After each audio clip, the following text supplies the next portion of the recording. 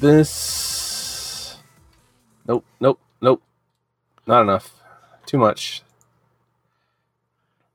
Sure. Sure. Sure. Holy shit. God damn it. Having trouble? Well, it's just like Creative Cloud likes to update sporadically. Like it doesn't. You would think they'd have like a weekly update thing, but it's like whenever it feels like it. Well, it's just like a bunch of stuff updated earlier today, and then like both Photoshop installs on my laptop. It's like, wait, no, we also need to do an update now. Why have two Photoshop installs? Because I always have the current version installed, and I always have the last year's version installed because the current version doesn't always work the way it's supposed to. Specifically with Cintiqs, a lot of the time, the new versions always break pressure sensitivity on tablets, and since that's what I primarily use Photoshop for, it generally is behooving to me to have a program around that will just work without me having to fuck with it for 2 hours before I get to work, and that's why old versions of Photoshop stay installed on my machine well past their time. Fair enough. So, yeah. Oh, you already started recording. Well, that nerdy Photoshop talk can be our preamble then. Oh, God damn it. No, all right, fine. Welcome back, everybody, to Dance Robot Dance. This is our 216th episode of our weekly podcast where we talk about all things nerdy and geeky from a decidedly not safe for work point of view. I am Tim. I'm going to be hosting this week, coming to you from Toronto, Ontario, and with me I have Mark coming from St. Catharines, Ontario. Say hello. Oh, hello, everybody. Yes, from St. Catharines, Ontario. Yep. So just two of us this week. We're still working on trying to get some more people to come sit in here and there, but there's plenty of shit that we can cover in the meantime. Oh yeah, we got lots of nerdy shit to talk about, and yeah. I just want to point out we haven't really commented on each other's like failing physical appearances or anything like that as like pandemic is more on. But Tim, your hair is looking intense tonight. Yeah, it's getting a little intense tonight. I mean, I don't mind. I got that horrible swoop thing back, and it's getting long and stringy again, which is great because I like looking like warmed over shit.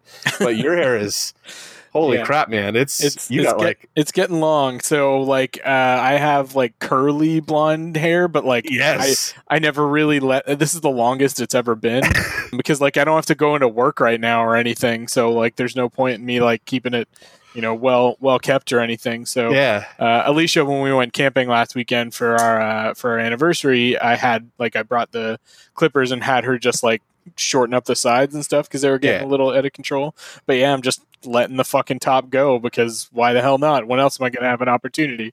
I haven't cut the top of my hair since we went in. Like I literally had just cut my hair back into like normal kind of like Caesar cut mark, like old school, whatever, like spiky kind of thing right before pandemic hit. And so when pandemic hit, I was like, well, I'm not going to go into couldn't go get my hair cut anymore. So I was like, well, the other haircut I just had where I just shaved the sides down super easy. So I was like, I can do that myself. Yeah. Here we are. Right. But now it's been like 6 months. Yeah. The top of my hair has not been cut in 6 months. Yeah. So I'm like, this is 6 months. Yeah. When I like wash it, like it goes down like just a little bit over my eyes now. I can mine covers my eyes for sure, which is just weird for me. Like this is the longest my hair's ever been. Like I've been keeping the beard under control though. Like a lot of people have been growing these like huge COVID beards and shit like that. Yeah. No, I tried that once and like when it got too big, I wasn't a fan. My problem is when like the mustache and the beard start going into your mouth in your sleep is when I'm like, I gotta get that out of like, I can't take it. So I've kept mine's longer now than it ever has been anyway, but like I keep it pretty clean regardless. Yeah. This is the worst intro we've ever done to this show. You know what I mean? No, I'm sure our listeners want to hear us talk about our physical appearance because they can't actually see us. Yeah, they can't actually see us. Also, striking resemblance to Henry Cavill, I guess we could go with that. Yeah, exactly. Definitely. Yeah. Henry Cavill with stringy hair and a gross beard. Yeah, and exactly. I'm pulling more of like a Ryan Reynolds-y kind of look, I think. Yeah. Like a sun-kissed Ryan Reynolds. You got that blonde going on? Yeah, absolutely. Definitely Ryan Reynolds and not, Drew Carey. Well, what the hell was mine? It was Nick Frost. Yeah. we still got to do that Shaun of the Dead cosplay at some point together. Yes. Well, I mean, when there's a con to cosplay at. Yep. I had some friends actually, because like Dragon Con, virtual Dragon Con happened last weekend, and a couple of my friends like they did like virtual costume contests and stuff like that. And one of my friends won like best in show at one of the competitions for his Glenda the Good Witch from Wizard of Oz. Like huge fucking poofy dress and everything. Was this? Oh my god! I met him right at Dragon Con. Yeah, the guy that does the Thranduil cosplay. Yes, I follow him on Instagram. Nice guy. Yeah, always clicks like on my shit. Yeah. Yep. And then my friend Celia won like the social media award for the same contest for their cosplay of Mandos, who's one of the Valar who from the Lord of the Rings, from Middle Earth, basically, like one of the demigods of Middle Earth. But it's a really cool, really imposing costume. She also won. She got like a honorable mention for makeup too. So yeah, dope. So they're still happening. It's just not the way they usually do. Anyways. Yeah. But I meant like when we go to a con, like together again at some point in the future. Assuming there is a future. Dragon Con, be it Fan Expo, be it whatever. Yeah. You don't see like, if we start doing cons together and like, man your table or whatever together, like you don't often see people manning tables that are just doing like a casual cosplay or something. So that'd be fun to do. Yeah, but like Bill and Ted, like, or Shaun of the Dead or anything like that would be pretty easy to just like sit and hang out dressed up as while I'm selling art and prints and stuff. So I don't have a problem with that. It would be like I'm not getting dressed. I'm not doing like Mr. Freeze, you know what I mean? And have that carry around a tank or whatever while I'm doing it. I got to be comfy. Yeah. So. Yeah, one of those like closet cosplay kind of things. But anyways, we've got... Oh, my dogs are losing their minds. We've got a bunch of news today. I'm going to start off with a bunch of bummer news because it's fucking 2020. Yeah. First one is Dame Diana Rigg, who was in the British Avengers, the Avengers series, nothing to do with the Marvel Comics characters. Yes. It's actually the reason why that's so oddly named everywhere, because that series owns the copyright to the Avengers. The Avengers, So, that's why Marvel's Avengers, and like in the UK, Avengers came out as Avengers Assemble, I think. Yeah. Because there would be a lot of cultural confusion. There was a very popular show. And, right. Oh, no, for sure. It had, massive cultural impact. And it had popularity in North America. Sure. I watched it growing up, too. So yeah. She was also a Bond girl. She was the only Bond girl to ever put a ring on 007. Tracy Bond. Yeah, in the George Lazenby Bond in On Her Majesty's Secret Service.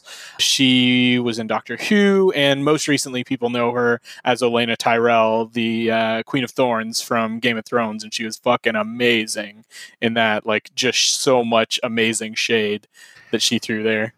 Yeah, it's a big loss, because she was fucking dope from beginning to end. Like, she did awesome shit, like, her whole life. Yeah. And, like, to be Emma Peel and a Bond girl is enough of a career, but to have like that resurgence at the end and be in your 70s, and be so popular as the Queen of Thorns, because she was like my favorite character that every time she was on the show, because it was just like she's consistently awesome.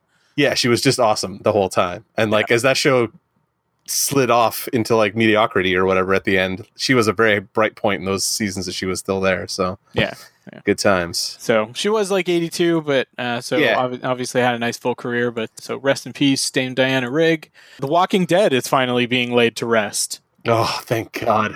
After its 11th season in 2022, the flagship Walking Dead series will be coming to an end. That being said, there's another series that's due to another spin-off series called World Beyond that's due to premiere like in the next couple of months. And there's still Fear the Walking Dead, which is still going, and then there's also like those feature movies with Andrew Lincoln that they're still making as well. So one of these days all this shit will end and I'll be like, then I'll decide if I'm ever going to look at it again, because it's a lot. I've been liking the shit that they've been doing with the Whispers. Okay. And also, because Negan's still around and shit like that as well. So yeah, but that was all like in the comics, and it was all part of the comics that I was enjoying. Which I mean, also recently got ended, also, right? Like, it was around time last year when we announced that or something like that. So, but again, there's still however many like spinoffs. Oh yeah, there's like 16 comics too. So Kirkman's not writing anything anymore, though. I don't think, right? Like he works on the TV show. I don't think he's doing anything, because they were announcing casting for his Invincible animated show. Like that's basically like almost ready to launch, I think. So yeah, I don't know if he's doing any of the other comic spinoffs, because the only I haven't read any of the comic spinoffs. The only one I've read, and this is in trades, is the main Walking Dead title. Yeah, well, there was like some Negan side titles that I would read because they were like story adjacent and like actually fed back into the main story. But all the other, like, did they have a Fear the Walking Dead book? There was another book that was like, it was something like Fear the Walking Dead, but I think it was in comic form. It was not written by Kirkman though, and I was like, I'm not. There was like a weekly Walking Dead comic for a while and stuff like that too. Yeah, but whatever. Yeah. I just recently got because it just came out not long ago, the final omnibus, because I've been collecting it in those big oversized omnibus volumes, and so I just got what I think is the 8th one, which is the final one. So I'll have to read through that in the next couple months. Those would be omnibuses I might not mind having at some point. I know they'll probably become hard to come by eventually, but I guess they keep those in reprint pretty consistently. And Walking Dead's Walking Dead at this point, so yeah. No, I think you can still get the even the first ones, because I had a big chunk of the early issues of that thing in like floppies that are probably in a long box somewhere, because I was picking it up month to month when it first came out. Yeah, Walking Dead #1 is one of those. Yeah, I know that one. I probably don't have that, but yeah, I know for sure. But I was collecting it week to week for a little while, like when it first started, just because it was like a hot book, and it wasn't even just like in terms of pricing. It was like just people fucking talking about it like crazy. So tons of buzz. Yeah. Another series just got canceled that is not coming back for like final seasons. The Venture Brothers, which has been around for fucking ever at this point and has had like massive gaps between some of its seasons. It's, like been going on for like 17 years, but it's only on like its 7th season was the most recent one, and they just basically announced that it's not getting an 8th season. I watched Venture Brothers. It wasn't one of those ones that was ever like, oh my god, a new season's out, I need to watch it right away kind of thing, but I'd eventually get to it kind of thing, because I like it. It's fun, and it's got some fun, like played around with like some fun comic book tropes, and also some of those like Hanna-Barbera cartoon kind of shticks and that kind of thing. So I never got into Venture Brothers, but I do that a lot for a lot of things. So yeah. Wonder Woman 84 got pushed back again. It was supposed to be coming out in less than a month, in beginning of October. Now it's pushed out to basically a Christmas release. We'll see if that actually sticks this time. Something else got pushed back too. Was it Dune? No, they're suspecting that Dune might, but right now Dune is also scheduled for like, I think it's November 20th. There might be December. I thought it was like early December. Yeah, but we'll see what happens there. And then, I mean, Dune also got its first trailer this week, and I am fucking on board. Like that, it looks real good. I mean, it's Denis Villeneuve. I expected it to look amazing. So we'll have to see how the movie holds together, because that's it's a tough adaptation to do. It is. So. Well, I have faith that Villeneuve can do it, and like the visual that he seems to have struck, like every like sequence was just like really well fucking planned in that trailer to even hype me up, who is just like lukewarm on Dune at best. You know what I mean? Where I'm like, oh, I've seen the original movie, I've read the book, I get it, but like I don't get it. Yeah. And this, I'm like, yeah, all right. He did fucking Blade Runner 2049. He gets one freebie from me, basically. And that's the real question that it's kind of on everybody's mind, is like Dune is a notoriously difficult story to adapt and very dense. And so like I think they've got the visuals down. It'll just remain to be seen like how well they actually adapt the story for a movie. I think they are doing it kind of the right way. Like this movie is only focusing on the first half of the book, and then they're going to do another that focuses on the second. Wow. So we hope. Yeah, we'll see. Yeah, that's the thing. Fucking Blade Runner 2049 got like all the accolades, but didn't do so well in theaters. So no. I mean, I get it. Like, it's a tough sit. Like, it's not exactly the most accessible movie of all time, and I can see the same fate befalling Dune at this point, just because, especially with people not wanting to go to the theater. Like, that's a tough sell, Especially when that's probably going to be like a 3 and fucking change kind of movie. Yeah, like exactly. That's a long time to be sitting in a movie theater these days. One of those like Villeneuve, let's just sit here and exist in this environment for 3 hours. Like, oh, I don't know, man. Candyman also got pushed back. Doesn't have a release date now. It's supposed to be coming out for Halloween this year. Just VOD that motherfucker. That would be something I would review and like just fucking talk up if it came out on VOD.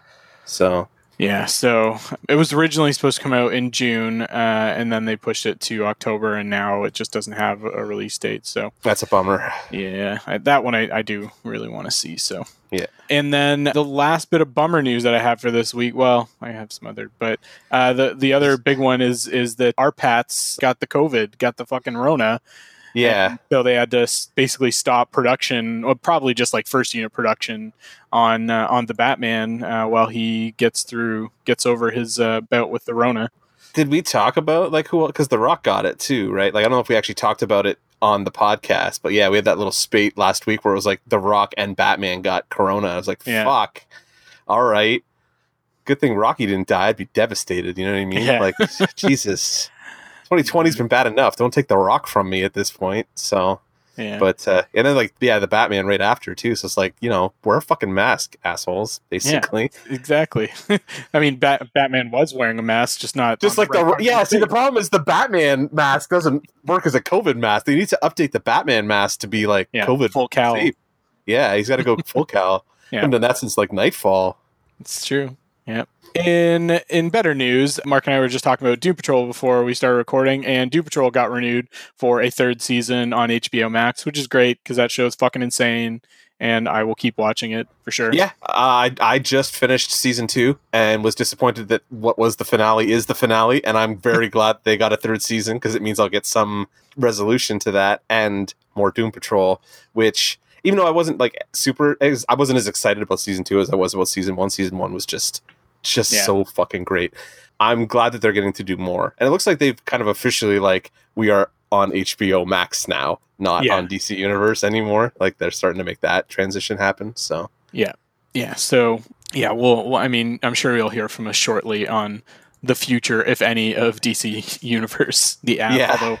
Although it doesn't fucking matter to us or anybody in Canada anymore, anyways, because it's doesn't exist up here. But no, and which is a bummer because like the access to the comic stuff, like Marvel Unlimited, which you can access in Canada, would be quite nice.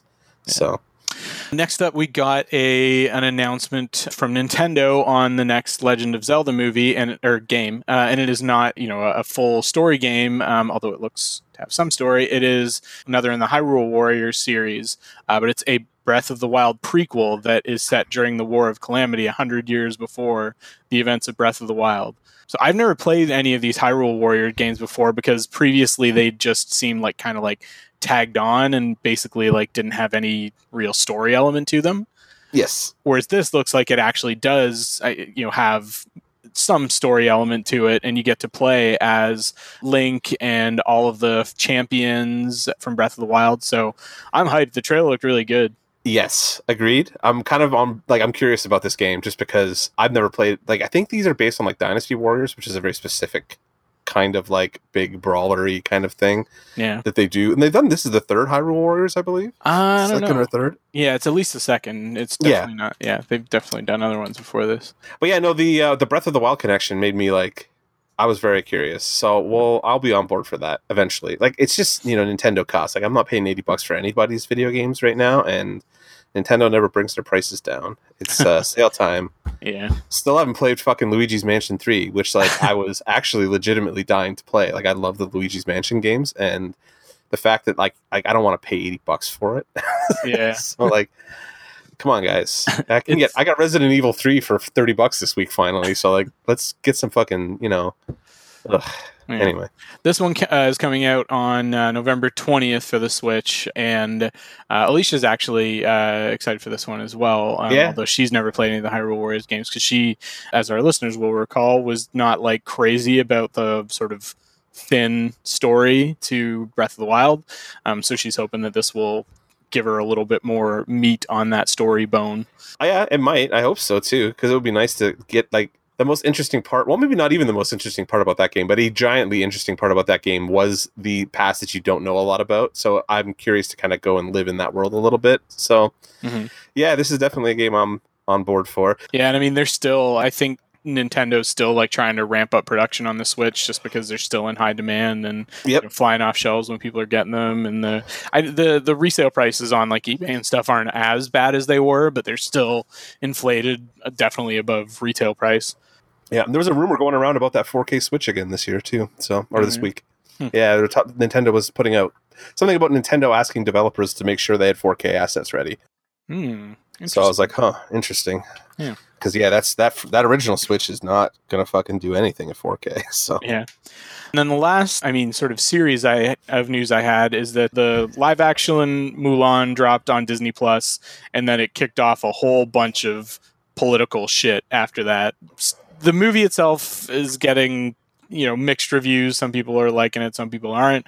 The main problem is that a bunch of the movie was apparently filmed in a region of China, the Xinjiang region, that is where basically a cultural genocide is happening right now of a Muslim group of Chinese people called the Uyghur are basically being like put into these sort of like re-education like camps and being like fucking told that their entire culture is wrong and that they need to adapt to society, and there's like forced sterilization happening in them. And Disney apparently thought, this looks like a good place to film a movie. and so like they thanked this region and a bunch of their like political like leadership groups and stuff like that in the credits, and then people were like, whoa, wait up. And then like China started like blocking press about the movie, and Disney was just like, this is what we always do. We thank areas that we film in kind of thing. It's just normal. Shrug. And yeah, this movie's just been a disaster. I don't know. Yeah, I have no interest in it either, which is the other problem. Cause like, oof, I don't know, man. I don't know. But no, I wouldn't have even mentioned it if not for all that fucking like just like it's been hitting my news feeds too, like because all this entertainment news that we follow for the podcast and stuff, and I'm like, man, everything about this movie is just like a bad fucking look. It seems like from the get go, which is like that's got to be a bummer if you've worked. Like you imagine working on something like this, and then like everybody's just like, hey, this thing you put hundreds of hours of your life into is shit because of this reason you have no fucking control over whatsoever. Yeah. It's like, I just wanted to make a fucking movie. Ugh. All right. Well, that's everything I had. Did you have anything else to add? Aside from the Xboxes have been announced officially, so you'll see November 10th, I believe, Xbox Series X and Xbox Series S, which they just announced as this smaller, more affordable version of the next-gen console, will be out on November 10th, I believe. Pre-orders start on the 22nd if you pre-order a video game console. I guess not really something I would do, but yeah. So like, I'm assuming Sony's got something ready for PS5 for this week. I'm assuming they'll be announcing pricing. All pricing came in. It's $299 for the Series S, and it'll be $499. This is all American pricing, obviously, like USD. $499 for Series X, which means I think they're basically gonna have to. Sony can't go fucking $599 against Microsoft right off the gate. So I'm assuming both decks are coming in at $499 with the S series, I guess, at Microsoft at $300, and whatever the digital version of the PS5 reduction in price is for that. I'm assuming like $50, and it'll be like a $450 and $500 SKU kind of thing, or maybe a $400 and $500 SKU thing. But yeah, next gen is imminent, very very soon. So yay, toys! All right. Well, with that, we can move on to our Geek of the Week, which is a segment of our podcast where we discuss the nerdiest things we've done in the past week or so. So, Mark, what's your Geek of the Week? Oh, man. Did you see Tony Hawk 1 and 2 got re-released and remastered? I did not know. I never played those original Tony Hawk. No? Oh, man. So, I did, obviously. And, so they remastered Tony Hawk 1 and 2, and they put them out, and they are awesome. And I've been kind of bombing around. I've just finished Tony Hawk 1, and I'm getting into Tony Hawk 2 now. And it's bringing me back to 1997, I think, was when the originals came out, and we all bought them on PlayStation. I don't know. So, yeah, it just had like a weird nostalgia trip. And like when they put it out, I was like, oh, man, I like those games, but I don't know if I'd liked those games enough to like buy this. But they were like, no, it's cut rate. It's like $50.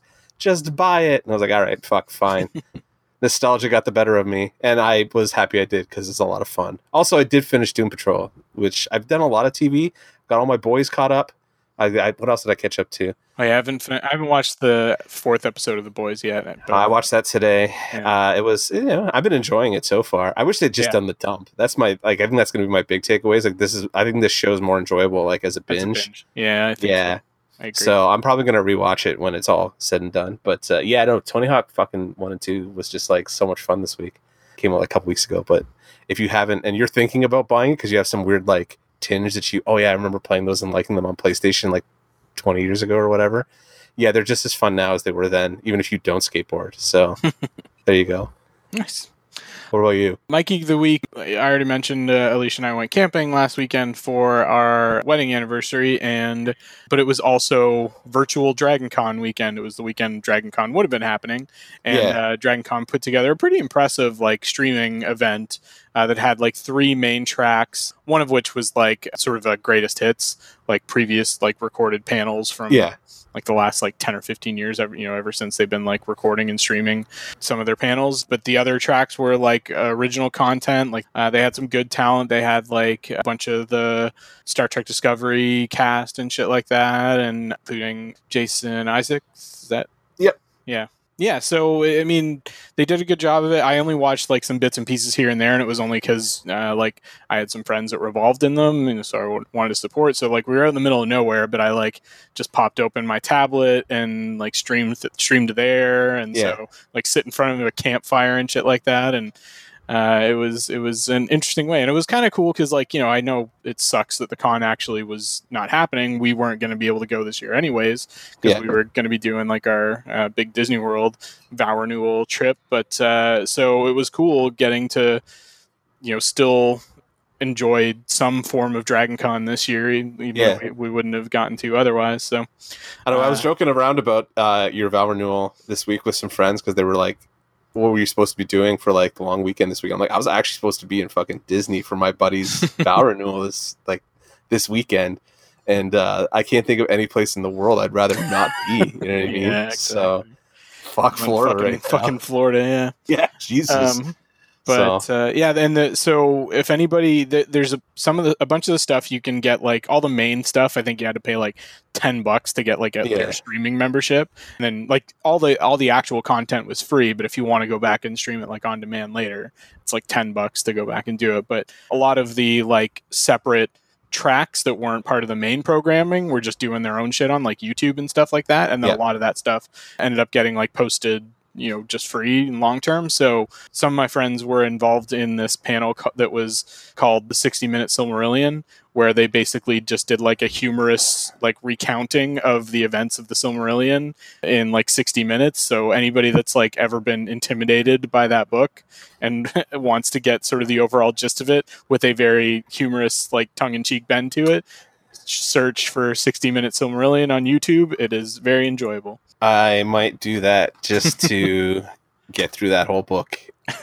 next day that I did or something, because oh boy, that is that's quite the sit, that book. It is a dense read for sure. Yeah. So all right, with that we can move on to our meat of the episode. Free floating ectoplasmic meat. Oh man, we're be doing so much Ghostbusters the next couple weeks. This would be great. Why the next couple weeks? Because we should probably do Halloween shit for Halloween shit. We should. Right? We still got Batman to do too, but we'll do something. Figure something out. Yeah. So in another situation, I was just actually listening to our episode from a couple months ago now, where I suggested that we read Marvels, and realized that this is another episode where Tim's suggesting that we do Mark shit pretty much. Yeah. I like these episodes because it means I don't have to do a lot of work coming into it. So Tim was like, hey, let's play a game. And I was like, oh man, what are we going to have to play? And he literally told me a game that I had just replayed a week beforehand. So I was like, all right, I don't have to do anything. Yay. So it's a game that I know Mark has discussed on the podcast before. It is the Ghostbusters, the video game, which originally came out in 2009. It was an Atari Games title.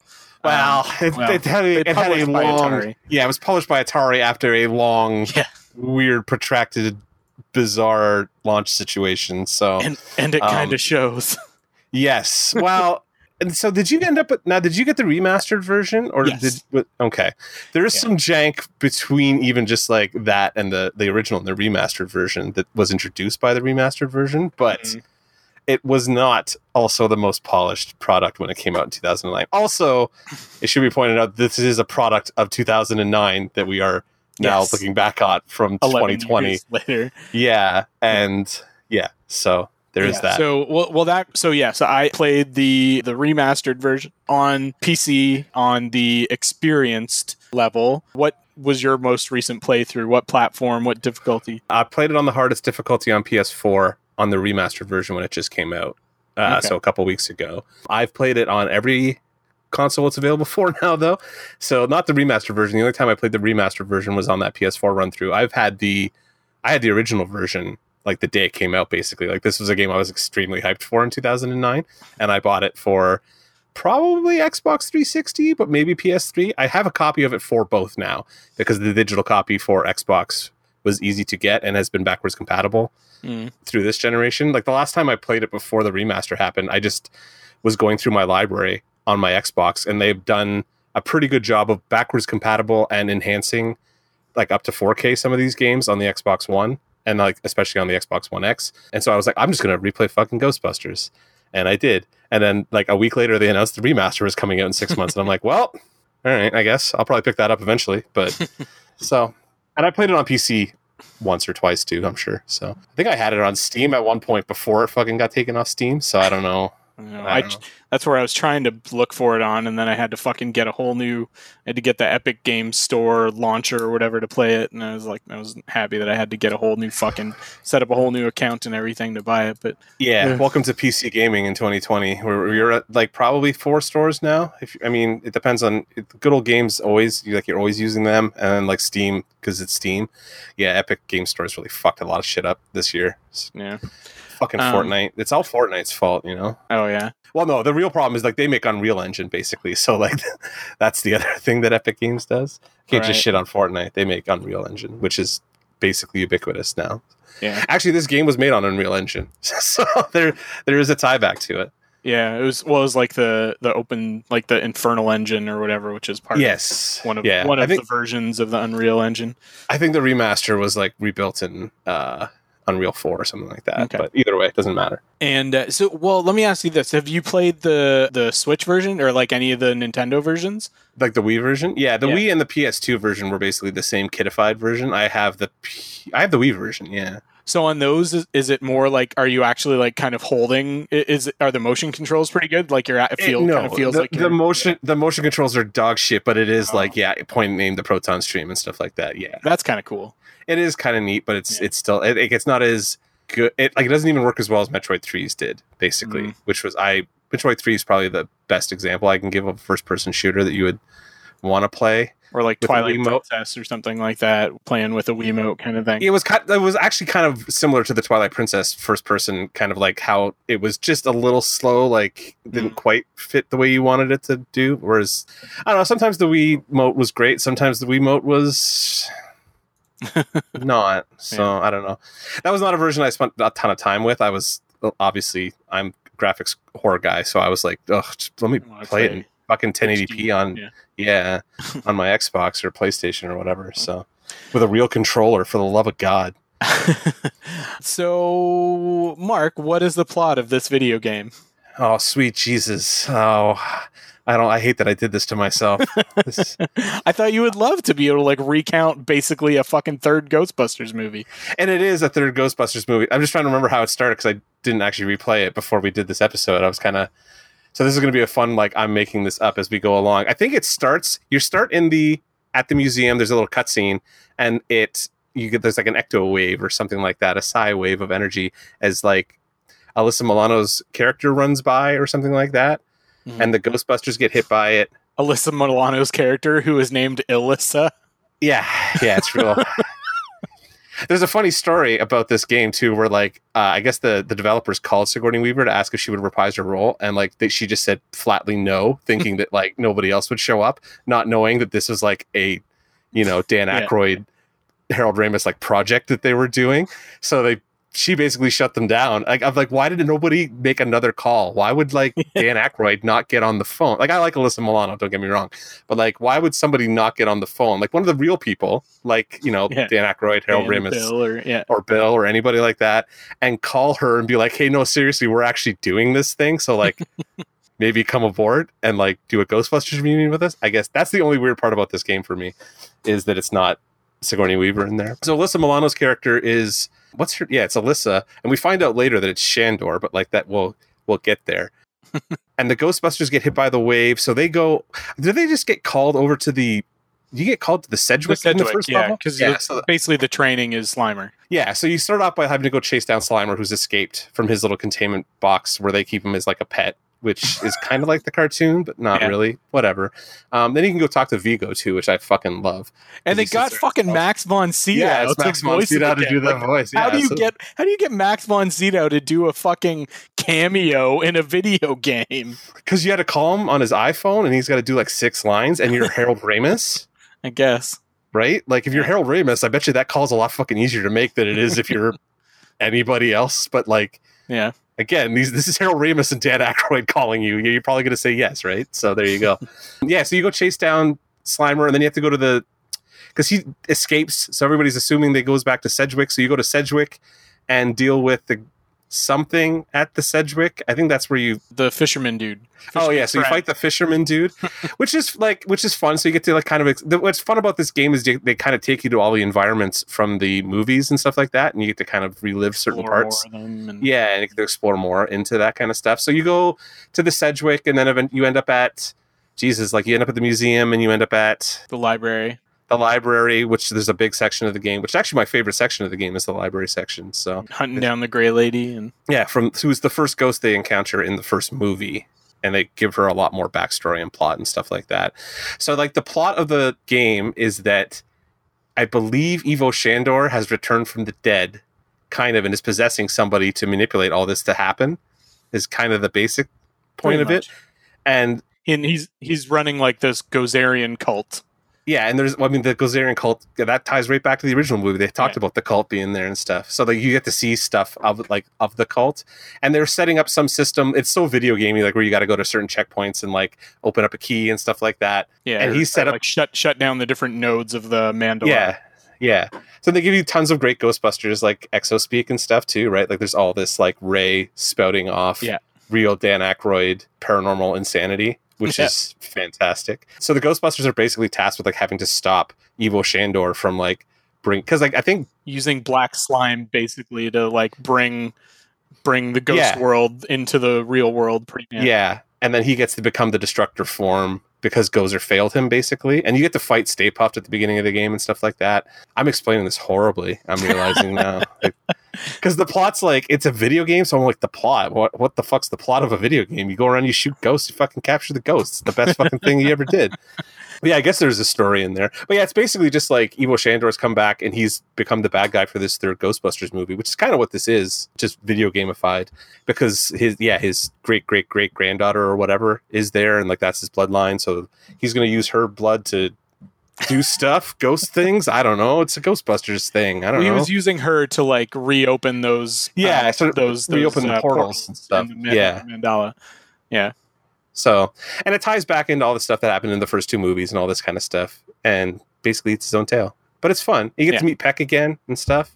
Yeah. Which is great. Yeah, I don't know. You're led to believe that Peck is like the big bad, and he ends up just being a dick again. Yeah, because he's just a dick, and that's basically what Peck is. Yeah. Yeah, it ends up being because like it's Brian Murray, right? Like it's his brother's the mayor who is voiced by Brian Murray ends up being Ivo Shandor. Yeah, who was possessed by Ivo Shandor. Yeah, Brian Doyle Murray, who listeners, I mean, was in a ton of stuff, was both related to Bill Murray and not related to Bill Murray. Like he was in Caddyshack and he played the boss in National Lampoon's Christmas Vacation. That's right, he did. Yes, yeah, he's in like basically every Bill Murray movie though. So there's that. Yeah, because actually in Ghostbusters 2, he's a psychiatrist in Ghostbusters 2. Oh right, yeah. I knew it was like a different guy than they had playing the mayor in the original Ghostbusters. I think that dude's dead, but like, I don't know. Yeah, maybe. I'd assume so. He's fucking old, right? Like, who knows? Either way, yeah. So yeah, you're just basically saving New York from the same threat that you were saving it from the first movie, basically. But you play the role of the recruit, so that everybody gets to be around you, and you get to get bagged on by Venkman for about 8 hours. It's good times. Yeah, really. All right, I think that's a fair rundown. I mean, like, it's pretty rambly, shitty rundown of it, but like, that's what we do. Yeah. If I wasn't an idiot and remembered that I did this to you guys, I would know that somebody was going to do this to me and would have prepared better. But like, I guess I could have just read the top of the fucking like TV tropes page, but reading. No, I think that's fair enough. So in terms of top level thoughts for this game, it was a fun game. I enjoyed it. It felt like I was playing through basically, a third Ghostbusters movie for sure. And like an old school Ghostbusters movie, like it had very much that tone. It was a total nostalgia bomb. So like it did have some jank here and there. Like you could tell that parts of this game were made on like a fucking shoestring. Oh yeah. But if you're a big enough Ghostbusters fan, then probably just overlook that. Yeah. Shit. Mostly this is like one of my favorite games, based solely on the Ghostbusters side of it. And that, like, it plays fine. It plays completely serviceably 10 years later, even. It's a Gears of War clone, technically. Like, it's an over-the-shoulder shooter. Third-person shooter, I should say. And, like, it plays completely serviceably. It's just, like, hit detection can be wobbly. You know, you can die for, like, no fucking reason, not even seeing the thing that killed you, because, that kind of shit happens. It's just, it is a product of its time. It's very much an Xbox 360, PS3 era video game.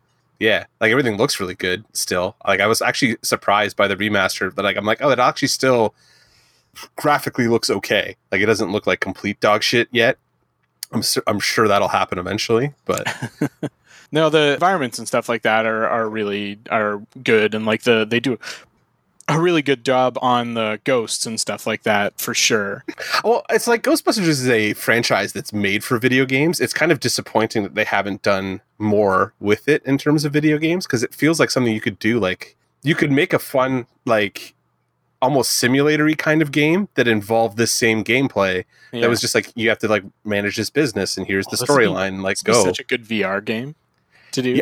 Yeah, absolutely. Like even if a VR game would work. I was even thinking of something like with a small map, like a GTA-ish small map, where it's like you get called and go do a call, and like get called, go do a call, and like, oh shit, ghosts in the street, go fucking fight the ghosts in the street, that kind of stuff. That was what like the Ghostbusters, like the game that came out with the actual movies back in the 80s. Like I had that. Yes. I could never fucking get past like the second level of it. It was just damn near impossible. So here's the question: like, what other Ghostbusters video games have you played in the past?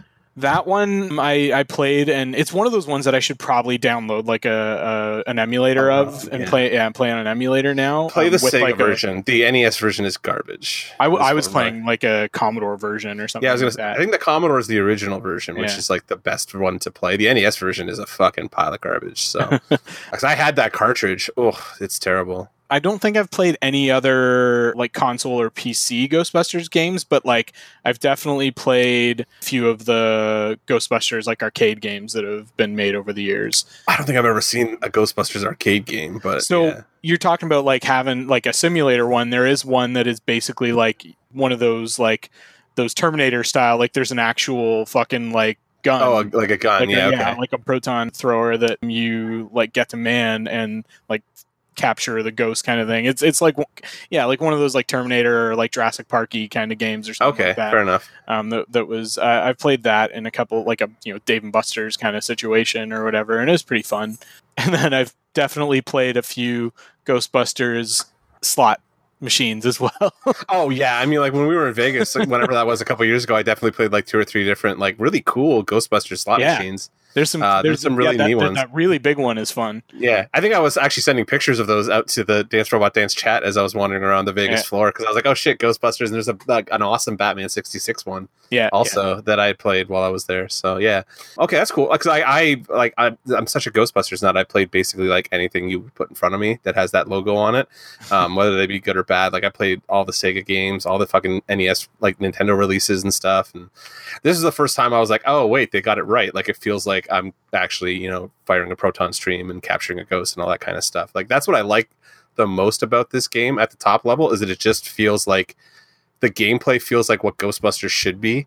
You know what I mean? Like you're fighting ghosts and you're capturing ghosts, and they make you do that. It's not just like, oh, you shoot things until they blow up. That happens sometimes, but like a lot of the gameplay revolves around like wearing a ghost down until you can toss the trap and actually doing the whole trapping sequence, which is like so nerdy, but like I love that.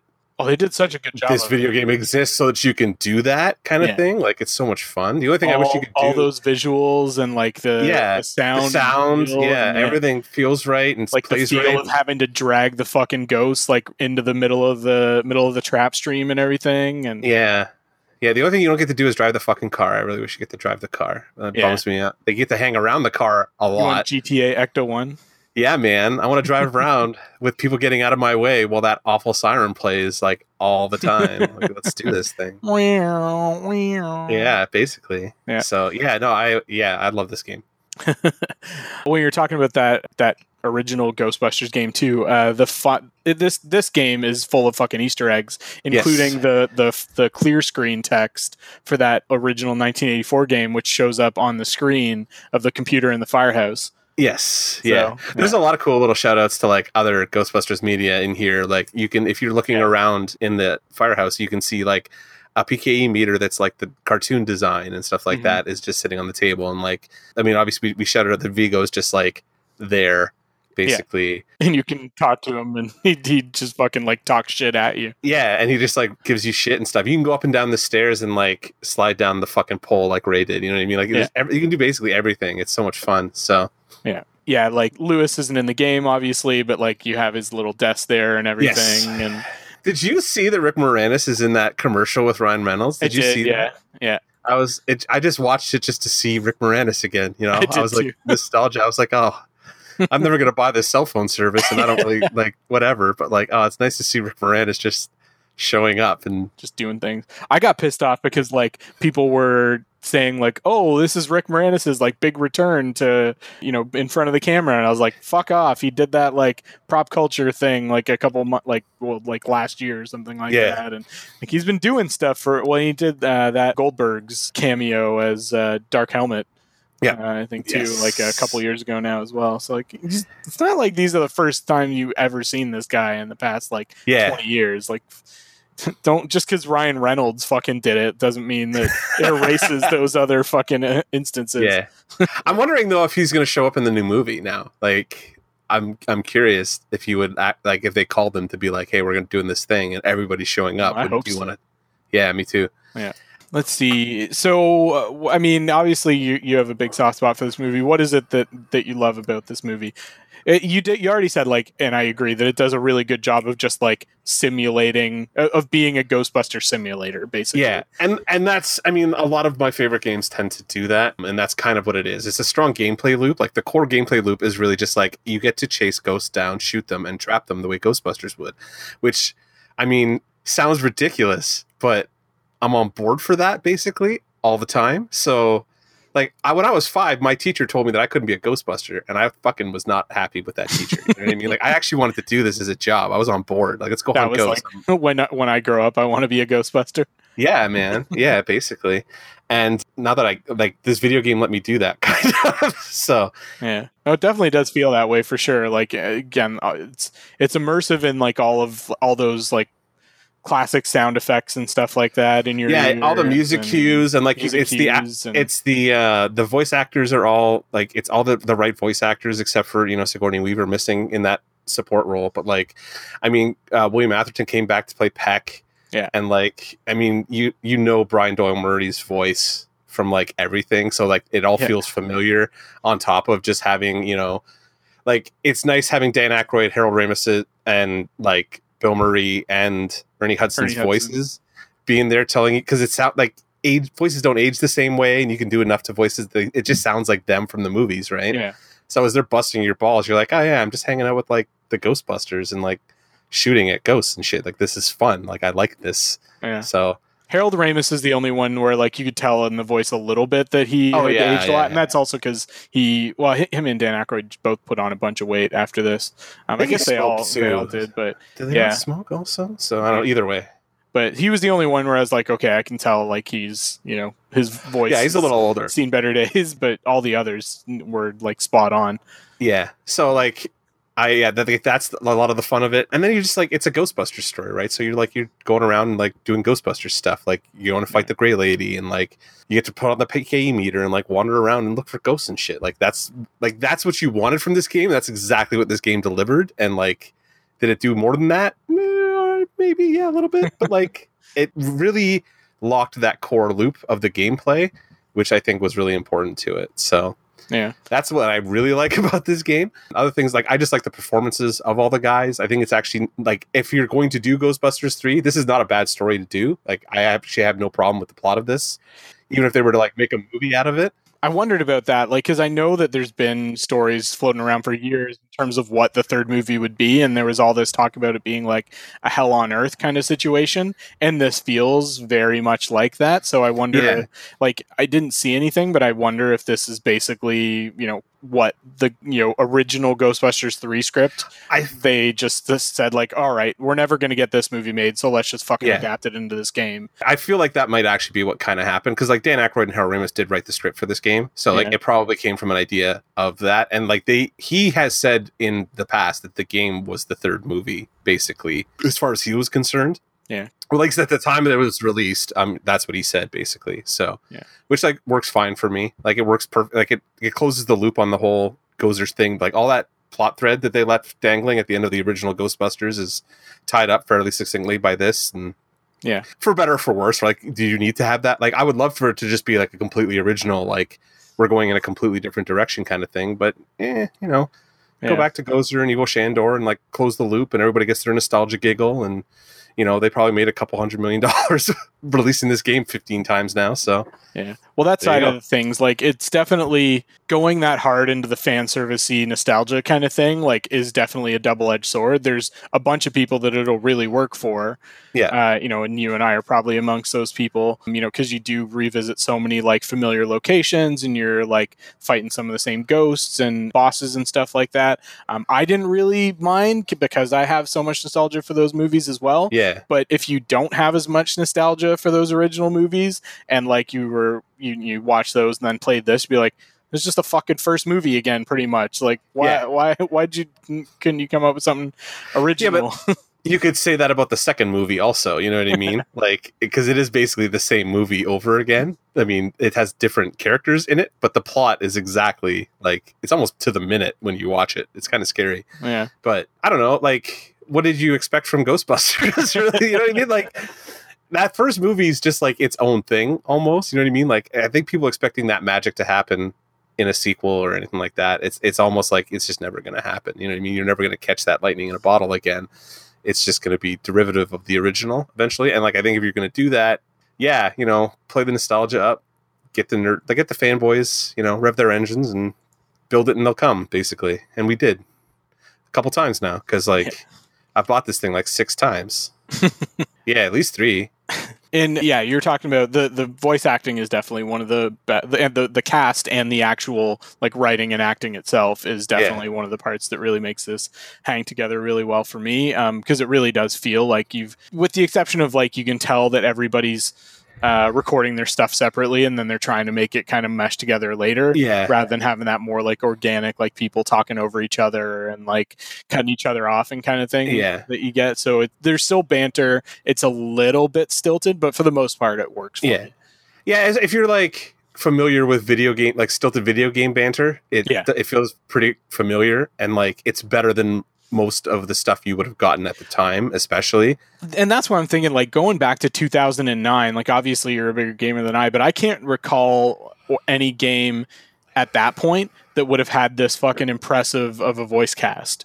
Oh, like in terms of like the actual cast? No. Yeah. I mean, like this was a big deal having like Bill Murray fucking voice a character in a game. Like, I mean, Bruce Willis did a fucking game in like 1999. So like big name actors have come back and forth. Like actually Christian Bale does the voice of Batman in the Batman Begins game in 2005.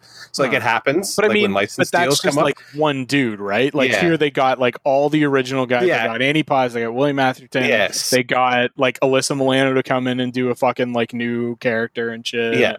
Yeah. No, like in terms of that, this is the first time I remember like, having like basically an all-star cast on a game. Yeah. That's like basically like the movie cast has come back wholesale and done it. You couldn't even get the cast of the Buffy TV series to show up and do the fucking Buffy video games that were coming out like contemporarily with the series. You know what I mean? Like that's they were working Xander on was this always series. in fucking like rehab or jail. Well, no, it was just because Sarah Michelle Gellar had good agents, basically, is why that.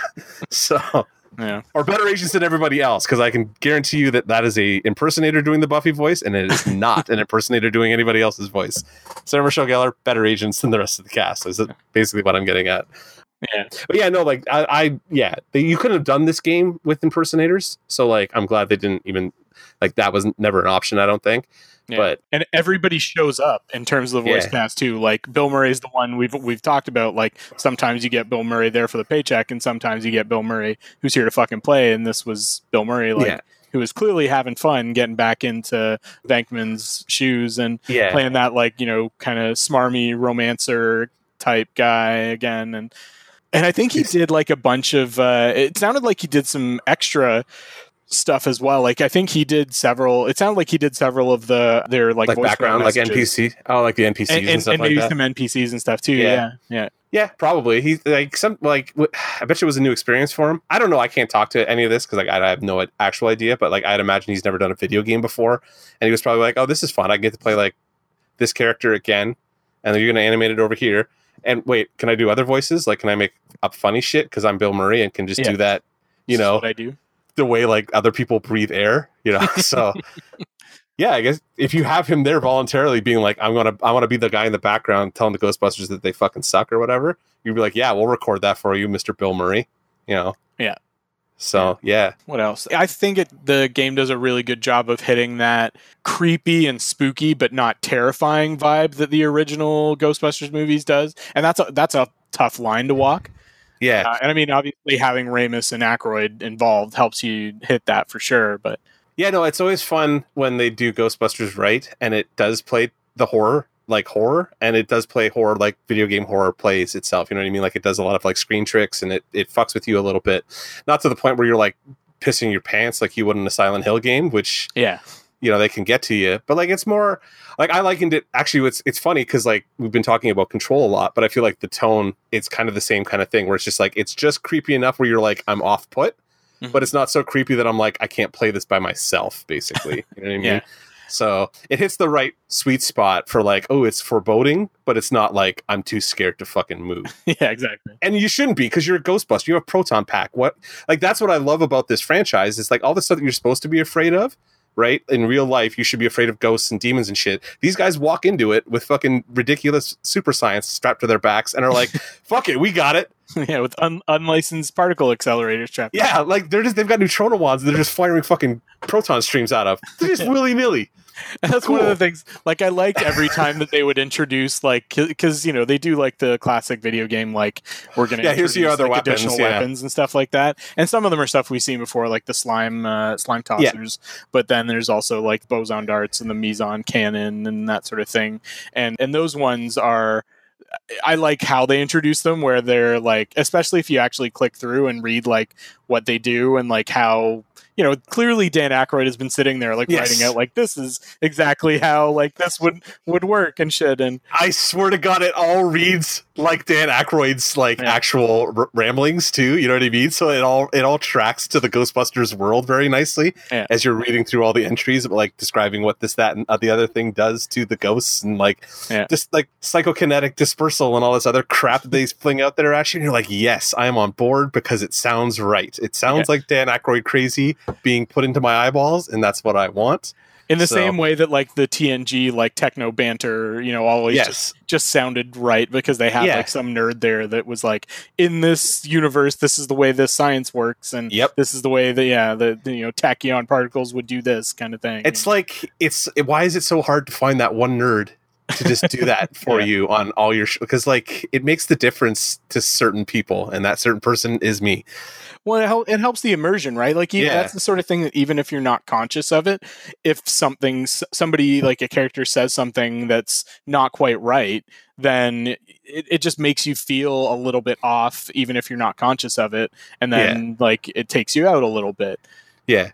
But I liked it because like everything, like even art direction wise, like it's got that kind of 80s dot matrixy screen look. Like everything looks like it kind of would because it's supposed to be set in like 91, I think. Yeah, 2 years after Ghostbusters 2. 89, yeah. So that would have been, so 91. Thanksgiving weekend, 1991. Yeah. So yeah, like everything looks kind of age appropriate and stuff like that. I mean, obviously it's Ghostbusters, a little bit nicer and all that other stuff, but it's like, yeah, I don't know. Everything works together to kind of give you that whole Ghostbusters feel.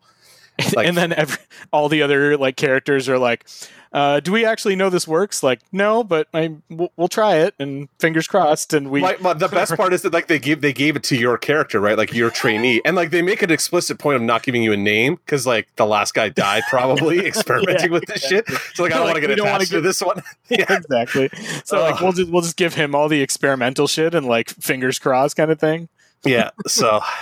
Which is funny because they give you all those extra toys, and I'm really like, if you had not given me anything, maybe give me the slime blower for like a level, but if it had just been like proton stream and trap, I'd have been like, for 9 levels, I'd have been like, fine, don't care. I don't want to fuck around with anything else. I just want to shoot the proton stream around. I'm good with that. I just want to make that noise. Like that's all I want. So I know. Yeah, that's the fucking sound design of the movies and transferred to the game is part of what makes it, because feeling like you are actually in control of the proton stream. Well, as in control as you can ever get of the proton stream. Control.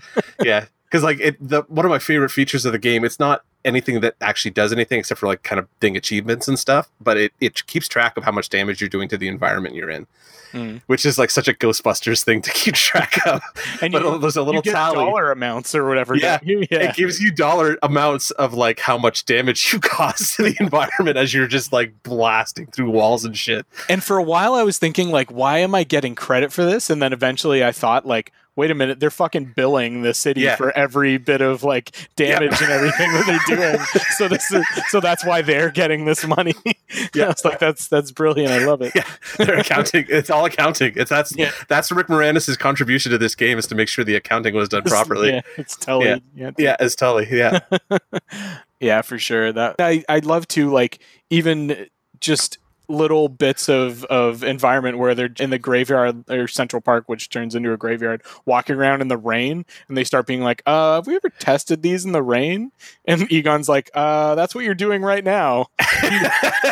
Do you feel any burning or painful tingling? It's like, no, but if I do, I'll let you know. Yeah, basically. Yeah. And all that like wing and a prayer kind of stuff is just, I mean, that's just Ghostbusters humor to a T. Exactly, right? Like it all feels right. So I don't know. Yeah. I'm very on board with this game. Like even the remaster, which like introduced some like kind of interesting jank. So what's the difference mainly between the original version and the remaster? Because I only played the remaster. Basically, they stripped the multiplayer out and some of the kind of extras and stuff like that, and redid everything at 4K. So like all the textures have been replaced at like with 4K textures, which are all just upsampled basically, but bigger textures. And then I think some of the engine was rebuilt for like, because they're in different consoles, right? So it's either an emulation layer or something has been. They have to rebuild the game to run on the current gen. So I think it was mostly just like kind of upping the graphics a little bit, and that's about it. The reason why I say it introduced some jank is that like it's just like transitional stuff. Like you can tell the rendering changes like in camera cuts where it probably didn't in the original kind of thing. So it's nothing like drastic or anything like that. It's just like a shoddy port job, like a cash-in port job, basically. Like it functions, but like not as well as it could.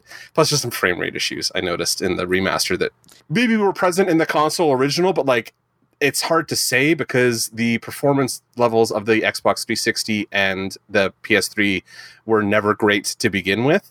Yeah. At like full res. So like you'd always get frame drops and shit, like, and it would dip way below 30 and shit. But like I noticed that it was still even choppy on my PS4 Pro in the remaster, and I was like, come on guys, like this is definitely a software issue, not a hardware issue. And it's it's even like I loaded the PC version up again on my current rig, which is so ridiculously overpowered for this like piece of software, and I was still getting some like weird frame rate jank, and I was like, all right, this is just like a shitty port, because there's 64 gigs of RAM and a fucking 2060 Super in here trying to run it at 1080. Like it's not, shouldn't be chugging at all. at all, and it was still kind of chugging. I was like, no, software issue. Either way. So in terms of the multiplayer on this game, like I can't imagine playing this game in a multi. I guess so. Would there be multiple like rookies or interns or whatever? Or would, you were. It was all rookie. I'm trying to remember. I only played it a couple times because it didn't strike me as like super fun. What was the multiplayer? I think it was like trapping ghosts as a team was basically what it is. Like they would send waves of ghosts. It was just like a multiplayer. No. Okay. Yeah, it's like a multiplayer mode, basically. Okay. I can't, like I said, like I only played it when the original came out, and that was in 2009. And I'm not a big online gamer because I don't like people. So I'd rather just play by myself. Especially not gamer people. Yeah. Your typical gamer people. Yeah, no. So, okay. The one thing in this is like I'm, that nerd that likes to like do all the collectibles and shit like that. And that was one of the things I appreciated about this was the little collectibles, and that they weren't just like superfluous, but that they did like some of them were callbacks to other Ghostbusters properties. Some of them gave you little bits more of the story of this game as well. So like I appreciate games that do that. Like you can just like fucking power through and just blow through the game as quickly as you want kind of thing. But if you take the time, you can appreciate it on a different level and like learn more about the story and like the peripheral characters and stuff like that. And like every ghost that you tag with the PK meter has like a little bio and everything. And it also can help you to beat the game better because like it tells you what their weaknesses are. Like this one, if you like use the Meson Collider on them, it's going to be better than if you just go after them with the Proton Stream or whatever kind of thing. Which is horseshit because the Proton Stream should take everything down. But like either way, I don't know. I love that Meson Collider. Like for some of the enemies that would just fucking like run around, like move real quick. Yes. So you can tag them. It's basically, and then you just have like basically a homing dart or whatever. Yeah. I always find it funny because there's the one that's like it acts like a shotgun, and I was just like, this is the most annoying fucking thing ever like to use. Can I just use the Proton Stream because it's a straight line that you can sweep across? Like I've never understood aiming, like games where aiming solutions become like have a big spread versus like a constant stream that you can like swing around. That's the best way to aim everything, basically. Yeah. So like why like the Proton Stream works like that kind of. It's chaotic, but it still works like that kind of. So like just let me do that. Yeah. It's like firing a phaser when they're like if you take away the beam function and it's just like bolts, I'm like that's got to be less efficient. I mean, it's probably more efficient energy wise, but in terms of aiming, it's got to be easier to aim the steady beam than like bolts, right? I guess. I don't know, whatever.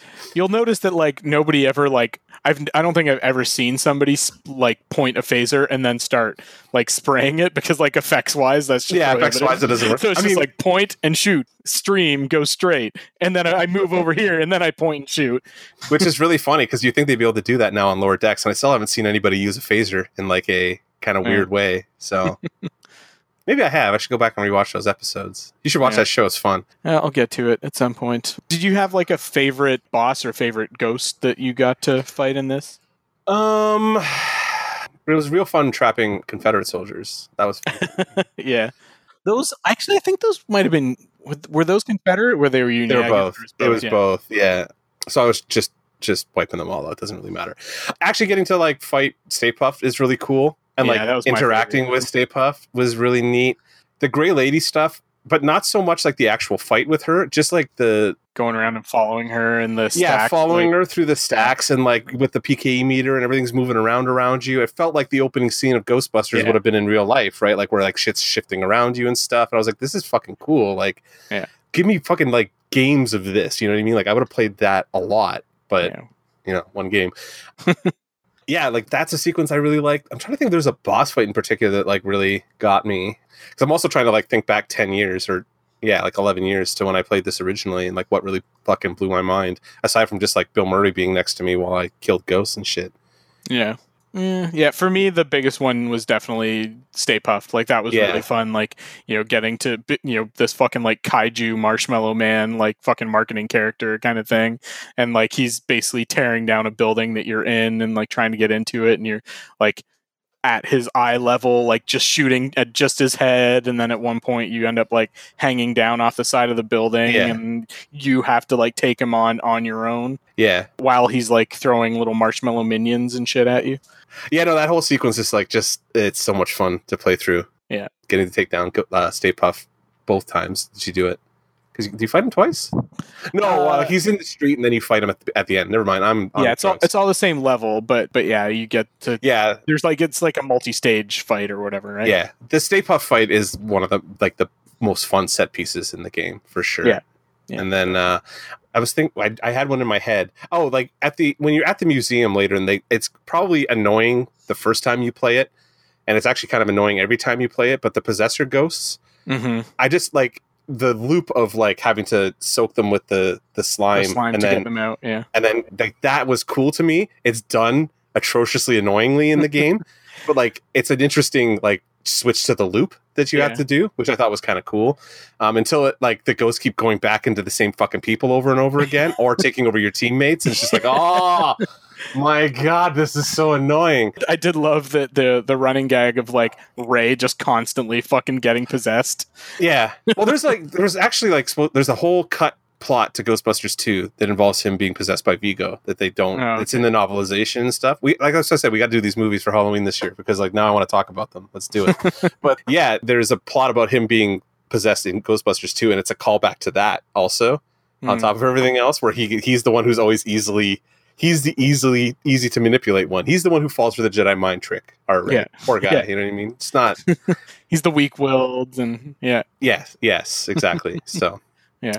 Well, I think part of it too is just because he's so enthralled by all this stuff, and I mean that's like Dan Aykroyd seeping through into the Ray Stantz character, and that he is the most open, mentally and psychologically to like being merged with a ghost. Like the other guys are like, no, fuck, stay away from me, kind of thing.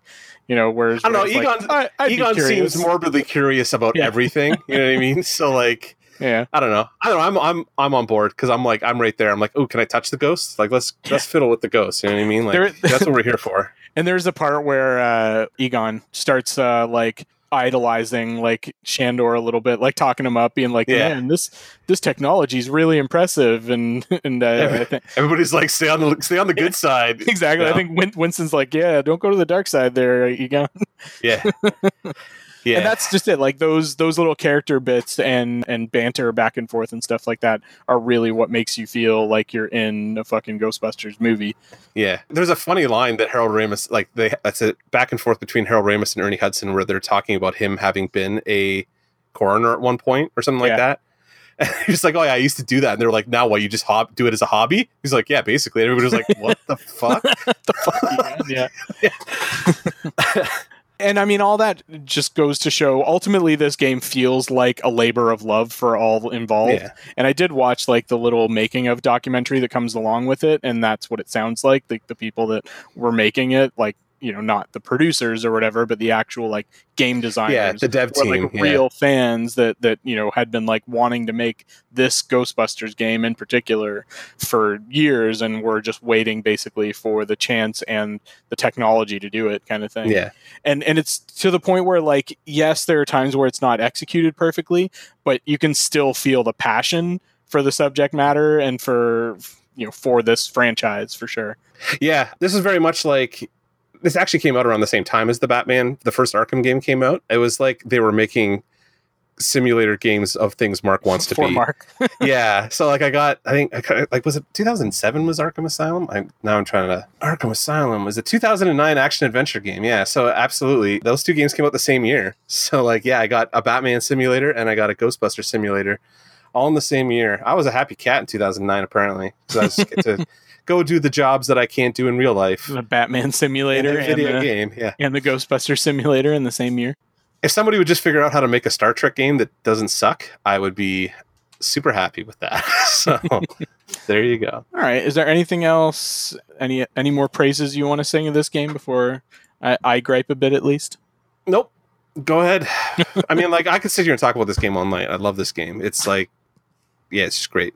It's a great little like time capsule. 2009 Gears of War style gameplay, I guess. So, and one of the things is like, 2009, yes, was not the, we can definitely do better photoreal kind of animation in video games now than we can then. I get that they wanted to like, try and make the character models look as close to the actors as they could, kind of thing, but it doesn't work for me, really. No. This is still like at best like a really good comic book version of the characters to me. Yeah. Like it's like it works. They look close enough that I'm like I can kind of whatever like blur my eyes and it looks fine. But yeah, the animation, every facial animation, especially in 2009, was janky as all. They've got the like weird eye stuff and the weird teeth stuff and mouth stuff that like every fucking like photoreal kind of animated video game character had at that point. Yeah. So, and like that's what I was actually kind of like when they said they were going to do like a remaster. I was like, ooh, like are we rebuilding those character models? Because like that would be sick if you got like a nice like somebody did a really good job and like 4K rebuilt those motherfuckers for like current gen like. As we're going into PS5 and like having like a load off of like a Last of Us or Death Stranding kind of like quality of character models kind of thing. Absolutely. My feeling is with this game in 2009, I think it probably would have been better to go for like a more like still 3D animated, but like a more cartoonish 3D animated version of these characters. Like kind of take like the real Ghostbusters, like the first couple like season or so versions, maybe. It's kind of what the Wii version is basically like a cartoony version of all the characters, which like when you go back and look at it, it's great. Like this blew my mind in 2009 though. Like I was like, these fucking look like really good for what video games have been capable of up until this point. And like, and I probably just have rose colored glasses on when it comes to like looking back at it. Cause I was like, oh, this still looks okay. Like it doesn't, I mean, it's not obviously as good as something like Last of Us this gen or like Ghost of Tsushima a couple weeks ago or like the Resident Evil games the last couple like releases have just looked fucking amazing in terms of the character models and stuff. Control, all this stuff has like amazing character work now. Would I like to see these get redone that way? Yes, absolutely. And like the boys, the Ghostbusters team, generally they were okay. The fucking like model of Janine was god awful. Yeah, I was really disappointed in I have a big crush on Annie Potts too, so like that was a bummer for me. Yeah. I really like especially Janine. Like they sort of brought her back to the original Ghostbusters, but it wasn't even that version. Like, give me the fucking like crazy kind of punky nerd version from Ghostbusters 2 of Janine. Like that. Yeah. That's what we should have at this point, right? Because this is like a couple of years after Ghostbusters. Hell, man, she should almost be like grunge, like 1991. If she's like super trendy, you know what I mean? She should be like kitted out in like flannel and shit by 1991. So. I don't know if that had hit New York really by that point. I know, it's hard to say. I mean, no, it's Thanksgiving. Thanksgiving 1991 would have been around when like Teen Spirit came out, I think. Like shit would have been popping off, I think. Okay. Either way. Yeah. Maybe I'm wrong. Maybe it's the next year, but either way. In hindsight, I probably I did make it through the experience level, but there were a couple places where I was just like real close to rage quitting. I know exactly where you're gonna fucking I know exactly the spots. The Stone Angels is one for sure. Yep. And like this is a notorious spot in this game. Like that's actually like the rage quit spot in this game. Like it's notorious for those fucking angels. They're fucking one hit kills. Yeah, they're really annoying. And like trust me, I played through this game like, and there's like 18 of them coming at you from every angle. Like there's no way to track them all. And the real easy answer is to just literally run across in front of the gate back and forth. And they just let them run directly. They run into it by themselves, because they're dumb. Like the you can trick the AI basically. You're at that point with that fight basically because it's fucking obnoxious. I finally was able to actually like slime tether all of them to get it to do it the proper way, but it took me fucking forever. Yeah, there's another one like it's actually in the Stay Puft level where like they come out of the skylight in the architecture office. Where every time I play the game, I get fucking wiped out the first time that happens. Because for some reason, they just swarm you and like Ray goes down immediately. And you're I got to get him up. And then as soon as you do that, you're like, oh shit, there's 500 of these little assholes. So. Yeah, but and like there was one of the boss fights as well that took me forever to sort of get the gist of it was the Azetlor, the library boss. Yep. Yeah. God damn, you hit all the hard, like you hit all of the... that's what people about this game have bitched about the entire time this game has been around. Because like that one is like you're basically punished for trying to fucking like help your teammates. Like the only way to fucking beat it is just to let fucking Ray and Egon eat it, and then you just ignore them and just take down the fucking boss on your own. You'd be surprised how much easier the game gets when you just accept that as your fate. Basically, is that you have to ignore the guys, especially in the hard difficulty. Because like, holy shit, and like the animation. While like nice and fluid and stuff like that, has that like, oh, you press the button and they do a thing for like a couple seconds and you can't interrupt or cancel out of that, basically, in which point you're just like a sitting duck. You're helping your buddy up, but yeah, you're a sitting duck. So yeah. 2009 gameplay, buddy. Welcome to Gears of War. But then, like, the weird thing is like those are the two hardest parts of the game, and then like the fucking final boss fight, like Shandor, both it's super forms easy of Shandor are pretty fucking easy by comparison. Yeah. I honestly, I think that like that the one boss is probably just like bad programming, like the damage ratio is out of whack or something like that, and they never fixed it. Or even like the hitbox or whatever. Like you can't get like within like 10 feet of him or something like that without taking just like a disabling amount of damage. Which is a lot of fun when you have to use the fucking slime blower to hit his mask, which fires in an arc, which is just that fight. I was so glad I had bought the like slime thrower like upgrade, the volume upgrade on that, so you could take it down in like 5 seconds or something like that. Take the mask or get the black slime off the mask. Yeah, that's the real reason to go find all the collectibles in the game is that you get money for each collectible, which helps get those upgrades faster. Which is it's one of those problems with replaying the game is that like you have to restart from like scratch with none of your toys and stuff, and it's a little janky at first. So one thing I do wish the game had with respect to that is like a meter or something. Like I'd like to be able to know how many of the collectibles there are, because I have no idea if I got them all or not. Like there's no percentage completion on this game or anything like that on the PC version at least. Yeah, no, unless it's got because like most of them, I think like on Xbox it has trackers for like achievements and stuff, and I think that's one of them, and you can kind of do it based on percentage, but like it's you just use the list on GameFAQs basically to get like welcome to 2009. This is just how things happen. You know what I mean? Especially like AA-ish productions. So but now, like in games that I played more recently, like there's some mechanism to tell you, like, is there anything that you've missed on this level, so that you know to go find it before you fucking finish the level, kind of thing. Yeah. Whereas, there's whether it's a percentage or whether it tells you like there's 3 of these on this level, you've only found 2, so go find another. Like the chests in Breath of the Wild, for instance. Yes. Like if there's any chests left in the room. Or not a AAA game experience is what you're having here, basically. Is just they put the collectibles in, you go find them. Yeah. You don't get any fucking help in that matter whatsoever, because fuck you, basically. We got your $60. Yeah. I did find the controls a little bit janky at first. I don't play a lot of... Most of the shooters I've played are FPSs, not like over the shoulder. Like you have something like Zelda or whatever, but like that's more adventure-y than it is a shooter-y kind of game. Yeah. And then when you do have something to shoot, it normally puts you into like a FPS view or something like that. So I would have preferred just kind of a heads-up display kind of thing. Like I can understand why they did, because the pack itself has like gauges and stuff. All your HUD on it, yeah. That, because I wasn't used to it.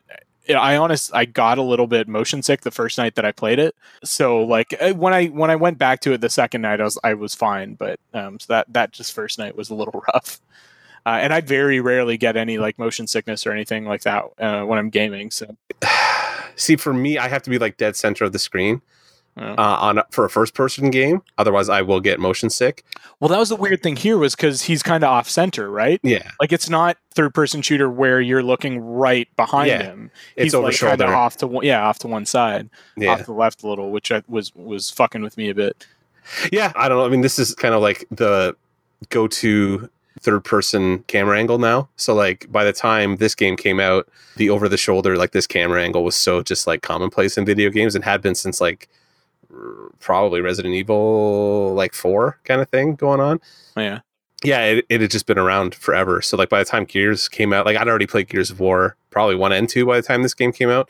So like this play style is just like, I mean, for me, it's every day, I guess, kind of thing. So like this is kind of standard stuff now. And the last thing for me, because this was the first time I was playing through this game, and I'm sure you have it all memorized at this point, but like there were a couple areas where I found myself just kind of like aimlessly wandering around for a while. The one that jumps to mind is the Captain Sargassi, the fisherman dude. Yes, ghost. Even even in replays, I'll get a little lost in the labyrinth that is the corridors of the Sedgwick Hotel. Like every time they like kind of let you loose up there, I'm always like, if I'm not following an NPC, like following one of the boys or whatever, it's like, fuck, where am I going, kind of thing. Yeah. So like wayfinding's a little tricky, but like the levels are small enough that I don't worry about it. Now that I played it infinite amount of times, it's not as bad. But yeah, like there's a couple spots, that in the library both, where I'll be like, wait, Am I backtracking? Am I going the right way? Like, I feel like I'm seeing the same shit again, but it's just like there's just a lot of repetition and like textures and shit. So yeah, exactly. There you go. And so like there were a couple times where I was like just getting kind of sick of that. I was like fucking getting a little bored with it. But those are all relatively minor, I would say. But yeah, do you have anything else that bothers you about this game? I never got a sequel, which is really annoying to me. There's not enough of it. Yeah, it's basically comes down to that. Like, I would love to have gotten, when this remaster came out specifically, like a little bit more of a rebuild in terms of like getting the character models up to like 2020-ish standards or 2019 standards whenever it came out. Maybe like an extra level or something. Yeah, maybe like an extra level or like a bonus campaign or something like that. Or like, I don't know. I just want more of it, basically, is my biggest gripe with this game. What else? Maybe like Vigo gets out of the painting and you've got to go. Yeah, sure. Like do a little side mission. You got to go fight Vigo again or something like that. Like maybe finally have Sigourney Weaver come in and do a little Dana side story or something like that. Because like, yeah, Terror Dog. That was one of the things I was missing in this game. Terror Dogs, because those are so iconic to the original, and you're still like in a Gozerian story. So like, I didn't even think about that till now. But like, yeah, how did they not fucking have Terror Dogs in this game? I was baffled by that when I first played it. Actually, I was like, why would you not touch on that? Is it that specific to just Gozer? Like, and like now that they're kind of fighting, you can't use a Terror Dog or whatever the fuck it is. Those are probably like the most like striking visual from that first movie. Yeah, that model still scares me. Like, I can't have like a fucking maquette of that thing because it freaks me out. Like, if I see it in the dark, I'm like, oh, those things are off-putting to look at. But like, yeah, no, I wish there had been like, so that's the kind of stuff that I'm like, yeah, like do Dana and do a Terror Dog thing, because like that was lacking and people would have loved to see more of it and all this other stuff. And this game could have used a little bit more meat on the bones. It's pretty threadbare for a full story. Yeah. In terms of gameplay and stuff like that, for like a full price, like $60 game. But 2009, I guess is mostly to pay the voice cast at that point. Exactly. So like, I guess what we got is about as much as we're gonna get. Yeah. I just wish it had been like, if it had been a little bit more polished, and then like as they re-released it, cleaned it up a lot more than what they did, would probably be a lot happier with it overall. But I mean, like in terms of it being a video game that I can replay over and over again, that is technically a third Ghostbusters movie, I'm on board. So then what is your rating out of 10 and your final thoughts for Ghostbusters the video game? If I was going to rate this in 2020 and I was rating the remaster, I would give it a 7 out of 10. If I go back to 2009 and it's like when I fucking played this initially, this game has been at like 9.5 out of 10. Probably a 9 out of 10 since it came out originally. So like that's my rose-colored review of it is 9, but like my realistic, like it's 2019, is kind of janky now. It's probably more like a 7 out of 10. But if you're a Ghostbusters fan, you're going to overlook a lot of the technical failings of this game, probably, especially if you've never played it before, just for the sheer joy of a new Ghostbusters story with those voices telling it to you, and like everything feels like Ghostbusters, like those first two movies do. Like they just never been able to recapture that anywhere else. I'm fucking crossing my fingers for that movie next year or in 2028 or whenever the fuck it comes out. Yeah.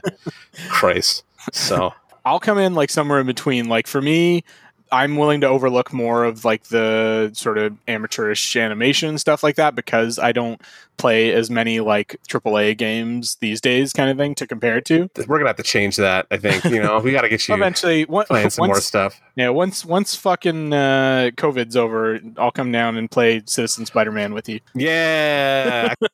Pedestrian Spider-Man. Hopefully I'll have my PS5. We can do it at 60 hertz and like full 4K. It'll look fucking dope. We get you to play with Miles Morales Spider-Man or something, because that comes out when that launches in November. I'd give this like an 8 out of 10. It does exactly what's on the fucking label in terms of being a Ghostbusters simulator. I can't imagine that we'll ever get anything that's much better than this in terms of making you feel like you're there with the boys, like slinging proton beams kind of thing. Yeah, especially now that like we can't do that anymore. We miss you, Harold Ramis. Rest in peace. Yeah. So, I definitely enjoyed my time with it. It was also nice for me because lately, the last however many years, I've been playing like these big epic games like the fucking Breath of the Wild, like Lord of the Rings Online, which is just an endless like online RPG. Even like the handheld fucking Zelda games are still like multiple 40 hours. Yeah, exactly. Maybe not 40, but they're like probably 20, 25, 30 hour games. And they're fun. I like them, but this was nice to play something that even me playing through it for the first time and like going around and exploring every little fucking corner and trying to get as many of the collectibles as I can, because that's just the kind of gamer that I am. It was still only maybe like 10, maybe 12 hours or something like that, even going through all that. So yeah, that's a length of game that I miss, basically. Like, when the games come in at that length, I'm like, this is what I feel like is an acceptable length for a game, in terms of like, I don't want to spend 40 hours every time I buy a game, is basically what I get to. Like, I don't mind a game that's like, hey, here's Control, it's going to take you 20 hours to 100%. You're going to have a fucking blast the entire 20 hours you're in and out of this game. And it's the same as like a Resident Evil. Like, the Resident Evil 3, apparently it takes like 6 hours to play through the first time. And I'm like, I wouldn't have paid $80 for that, but for 40, 8 hours of entertainment for me is fucking fine for $40. Like, that's the kind of video game experience I like, basically, is where you're like in and out a little bit faster. I don't mind those like Breath of the Wild's like once a year having that big 200-hour, like, holy fuck, I'm super invested, like, this is awesome kind of experience. But like, by and large, I want like a Tony Hawk 1 and 2 where like I'm going to spend a couple weeks, have a lot of fun with it when I'm in my spare time, and then not have to worry about it as much. Ghostbusters is very much one of those where it's like, yeah, man, you're in and out in like a couple days. It's a lot of fun. Get to fucking have Bill Murray make fun of you a lot. What more do you want from a fucking video game experience? It's awesome. Yeah, exactly. I'd much rather have a tight, well-made game that has like a decent story that's contained. It doesn't have to be like huge and epic. That's well-made, rather than like some big fucking sprawling thing that I just get bored with after like 20 hours or some shit like that. Yep. You got to pick and choose your battles in the video game world, because boy, otherwise that's why you will never play The Witcher, probably. I almost started it the other day because I was like so fucking bored, but I was like, you know what? I got other shit I could play. And then Resident Evil went on sale. I was like, fuck yeah, game I want to play. So there we go. Yeah. All right. So with that, we can move on to our final segment of the episode, which is Geek Cred, which is where we just recommend something for you to go check out. So Mark, what's your Geek Cred for this week? I'm going to recommend like everybody catch up to The Boys season 2. The first 4 episodes are available now, and it has been pretty good so far. Like, I'm not sure we're quite like at the point where I'm like, it's as good as season 1, but like season 1 was kind of like a blast of fresh air also. So I'm not sure if we're gonna be able to, again, lightning in the bottle kind of conversation, right? Like, are we going to be able to hit that high again?